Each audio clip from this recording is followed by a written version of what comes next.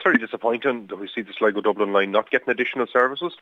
I've been on to Irish Rail on numerous occasions about the overcrowded trains and the difficulties there is. And, the times of the trains as well and needing to get additional services on the line. And yet we see this new announcement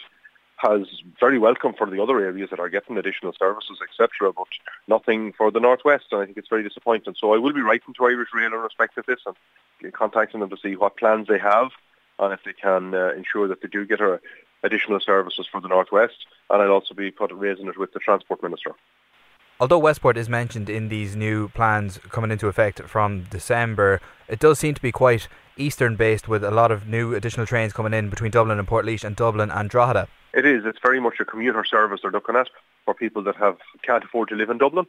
and very many of them are having to rent or buy houses outside of Dublin in the commuter towns within probably a less than an hour's train journey, and that seems to be part of this focus from what I can see of it. But I think there's also an awful lot of people on the Dublin-Sligo line that also can't live in Dublin and work in Dublin or have to travel there regularly, and indeed for college and all of that we have a lot of people who use that line. So I think, making the focus on Dublin and Dublin-centric is again part of the problem.